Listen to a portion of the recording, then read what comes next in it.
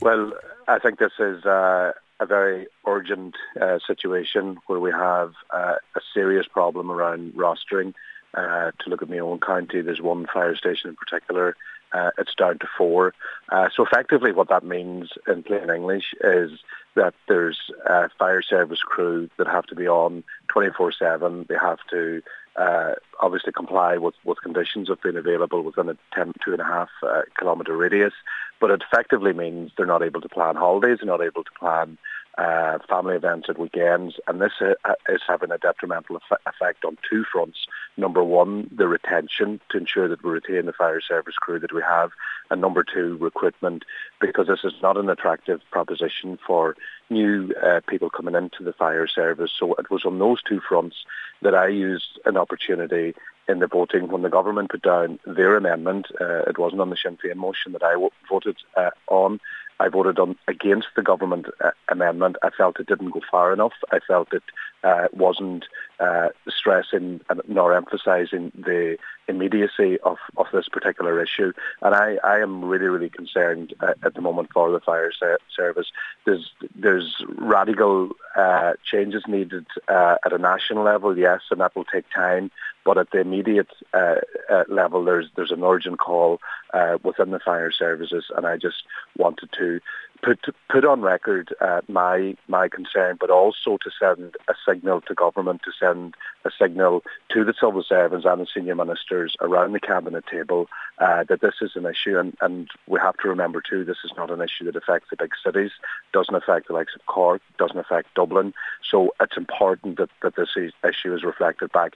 And I know as well that government TDs, be it Fine Gael TDs or Fianna Fáil TDs on the backbenches, have also done this through their own forums, through their own parliamentary parties. And I'm hoping that there will be some plan put together in the short term, not the medium to long term, but in the short term to put confidence back in the system and to give the fire service crew an equal entitlement and also an opportunity to get the balance. We all like to get the balance between the work-life balance, but at the moment there is no balance in the fire service operation at present. It's an issue that has dominated Dáil proceedings this week, and it seems that responsibility seems to be continuously passed to the WRC to sort this out, judging by comments made by the Taoiseach, Leo Varadkar, and the Housing Minister, Darragh O'Brien. Do you feel, or is it fair to say that the government is trying to wash its hands a bit on this issue? No, I mean, look, we have very good mechanisms. The WRC is a very important mechanism, and we also have the mechanisms for dealing with public pay talks, and I was involved in dealing with those mechanisms as well when I was Minister for Education and dealing with all sorts of wage agreements. And there's mechanisms there that have worked, but I do believe that there has to be an exception made on this issue, because we're not dealing with full-time firefighters, we're not dealing with full-time workers, we're dealing with people who are on a retained contract, effectively less than €1 an hour, and that is one issue. But the major issue here is if we don't have fire service personnel covering the stations and being in a position to man the stations, and I'm using the word man because it's yes, there are female participants, but in Donegal it's effectively the majority is male fire service crew, and if we don't have the personnel to cover those stations, we're in a very, very precarious situation, because everybody knows, whether it's Sligo and Leitrim or whether it's in Donegal or other parts of the country, when we are at our lowest, when we're at our lowest ebb, and when we need these personnel. And if I think back on the major incidents in my own county, from major road traffic accidents to the floods in Inishowen in 2017, recent tragedy in the last number of months in Creasla, the fire service, the retained fire service crew, they're always there. They always will be there when we need them the most. And when we're looking at both a combined, it's a very, very vicious circle that we're in at the moment.